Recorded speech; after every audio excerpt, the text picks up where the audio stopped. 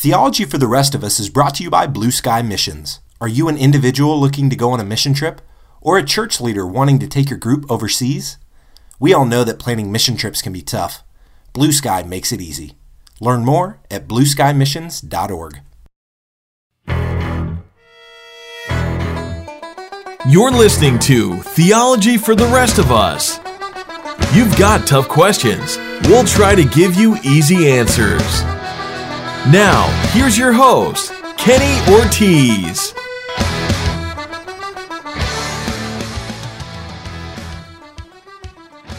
Welcome back to another episode of Theology for the Rest of Us. I'm your host, Kenny Ortiz, and I'm here today with Blaise Foray. Blaise is a friend of mine that I met while working at a large Christian nonprofit several years ago.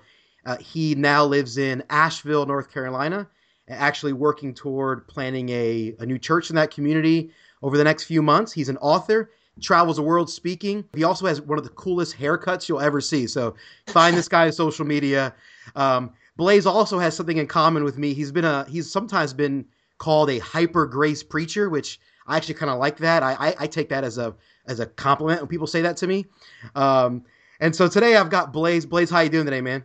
I'm doing great, man, and definitely got the hair on point today just for the podcast. Sounds great.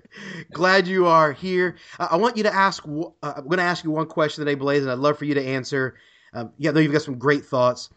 How is it that we are able to see people, or what does it take to see people through the eyes of Christ versus maybe how we've typically seen them in the past? Yeah, I think what I notice sometimes is just being that I was in youth ministry for quite a while and worked at two large young ministries that influence a lot of young people. I think a lot of people in their 20s get passionate about Jesus, and then they dive into a local community or a church and try to grow more in their faith. And I think sometimes instead of like putting the focus on Christ, we end up putting the focus on, and this is going to sound interesting, but like just flow with me here, but we put the focus on doctrines and ideas about Christ, and not even about Christ, but about Christianity. So it's like you become a Christ follower, you get impacted by the presence of Jesus. Usually a person starts following Jesus because they actually have like a legitimate experience with him in their hearts. And, they say, I want to follow Jesus. And so they connect with the godly community, which I think is the wise thing to do. And in the midst of that, you kind of find out the different rules and regulations or the guidelines for being a Christ follower, Yeah. And while you're doing that, you end up separating yourself more and more. It's like you hear all these teachings like, okay, you want to be in the world, but not of it. And all these like pretty legitimate ideas for the most part, but then they somehow get twisted. And I see a lot of young people that basically completely shut off their friendships with people that don't think the same way as them. And not even just in Christianity, but people that aren't Christians at all. And I know I found that in my life, and then even tons of the friends that I had, over the years, it was almost like people that weren't Christians became a project instead of a friend. And so it's like you lose your friends. And I mean, I did this, I'm 33 now. It was when I was 15 or 16, had a pretty radical life-changing experience with Jesus. But definitely all my former friends became projects for me, and they definitely were not in the friend area anymore. Unfortunately, over time, it kind of became like that. And even reconnecting with some of those people in the last few years has been like a real blessing for me, just because, realizing, man, like I really wish I hadn't cut that friendship off at that point. And of course, there are legitimate times that you have to where some people are going to be a bad influence on you. And I'm not saying you got to be friends with people that are doing dumb stuff, but I don't know. I think it's wise to stay friends and stay connected to people that think differently than you, even as you're becoming a passionate Christ follower. And because whether that be even in Christianity, that you're like actually open to other people's ideas and other theology and things like that, or you're actually friends with unbelievers that can challenge your faith and challenge your ideas, and then you can challenge them and hopefully be a positive godly impact on them. And then at the end of the day, if you don't agree, you actually can be like, you can actually care about them and be friends with them. I see that in the life of Jesus. I mean, he came to earth, and it was like you've got like the Jewish system of religion, and then you've got the Gentiles, and Jesus came to both sides of the coin, the religious and the non-religious, and like actually tried to just, I would say he didn't fit into the religious box at all. Like he didn't fit. That's why the religious ones are the ones that set him up to be killed, because he really was breaking their box. And then with the non-religious, I think he was kind of freaking them out a little bit, probably because he was a Jew and they expected him to be more ostracizing, or, oh, here comes Jesus the Jew. And then all of a sudden he's embracing them, and he's literally like befriending them, to the point where you've got the religious leaders of the day saying, Jesus Christ is a friend of sinners. And it wasn't that Jesus, it wasn't that Jesus accused himself or even labeled himself as a friend of sinners. He didn't say, I'm the friend of sinners, but it was actually the religious system that said, you are the friend of sinners. And I think what Jesus was doing, because if Jesus was the friend of sinners because he was friends with the tax collector, then he was friends with the sinners who were the religious elite as well. So all have sinned and fallen short. So it's everybody. So it's not like one or the other. And I think Jesus wasn't looking at the world like, hey, you're a bunch of dirty, rotten sinners. I think he was going, oh, these are my own.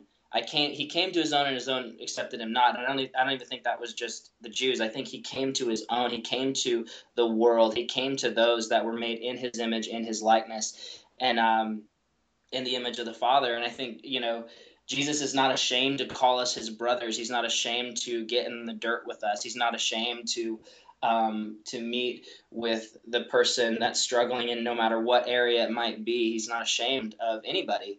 And so anyways, nowadays, I think we have a similar problem, although every denomination, and almost every single denomination, I see good fruit happening because people's lives are getting changed and impacted. But there's still, all of a sudden, what happens is you grow a little bit in that denomination, and then a wall goes up, and you label those outside of the denomination, and then you have your own little kingdom set up.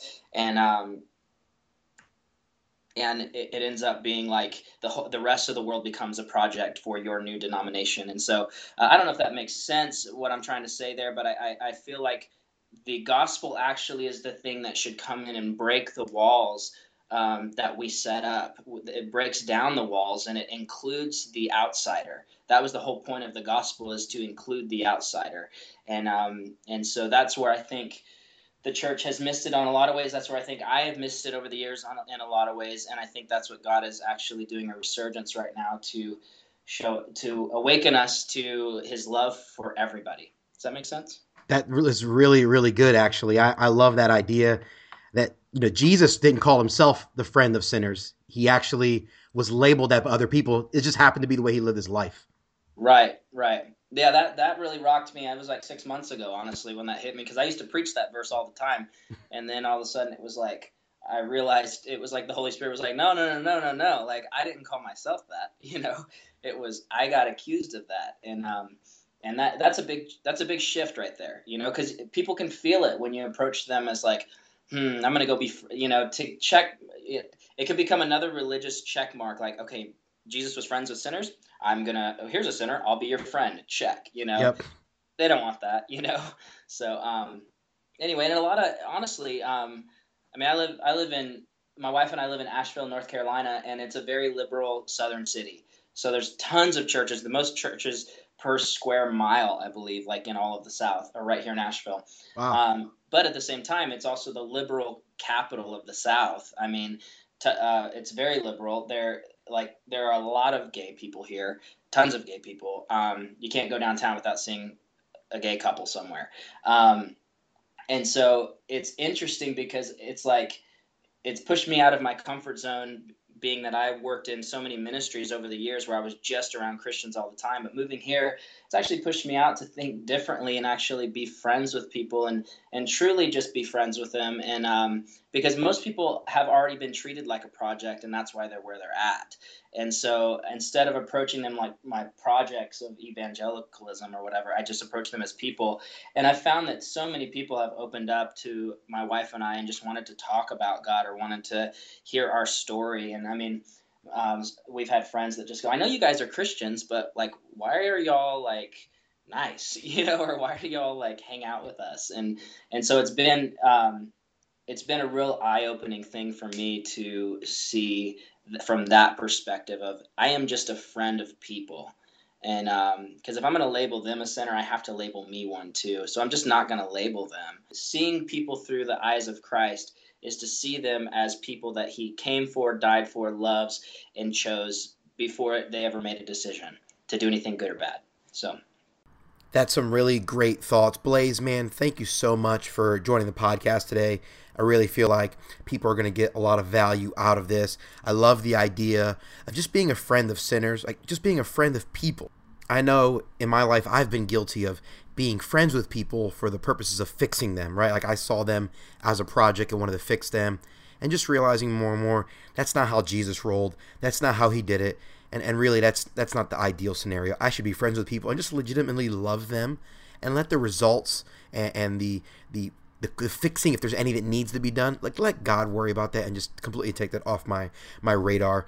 And so that's really cool. Great thoughts, Blaze. I really appreciate that.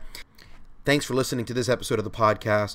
I just want to remind you, Theology for the Rest of Us doesn't exist without you, the listener. So thank you for your support. It's a really, really big deal. If you haven't had a chance, please go over to iTunes or Stitcher to subscribe to the podcast. Make sure you hit that subscribe button. It guarantees you never miss an episode. Every single episode gets delivered right to your device. It's a really big deal. It also helps us out in our search rankings. So make sure you subscribe. If you have any questions for me, or would you like to connect with me, feel free to shoot me an email. You can reach me at heyortiz@theologyfortherestofus.com. Our intro and outro theme music has been I'm Shipping Up to Boston by the Dropkick Murphys. I'm Kenny Ortiz, and this has been Theology for the Rest of Us. Climbing up the top side.